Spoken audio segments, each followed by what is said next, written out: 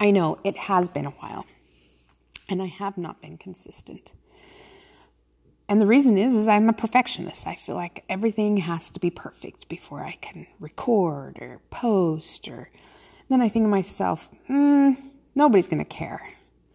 So I'm changing my mindset, and I'm doing this to start out for me, to record, to document, and create a legacy for me, my family, my posterity, my extended family.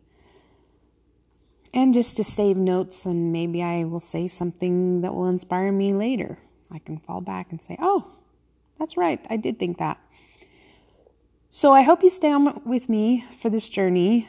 I'm not just going to focus on business. I know that's what I have in my description because I thought I was going to be all professional and, I'll be a business guru because I go through all these life-tumbling moments. And yes, I still will put a lot of that in, but I want to incorporate my family and things that I'm thinking about and things that we're going through. And I just want to discover more, so I want to open it up to be a little bit more broad on my description.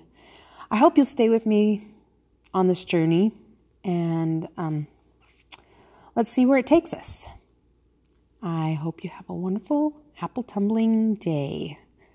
Make it a good one. Bye. What a pleasure it is to be associated with those amazing rocks that rub you and make you a better person by their example.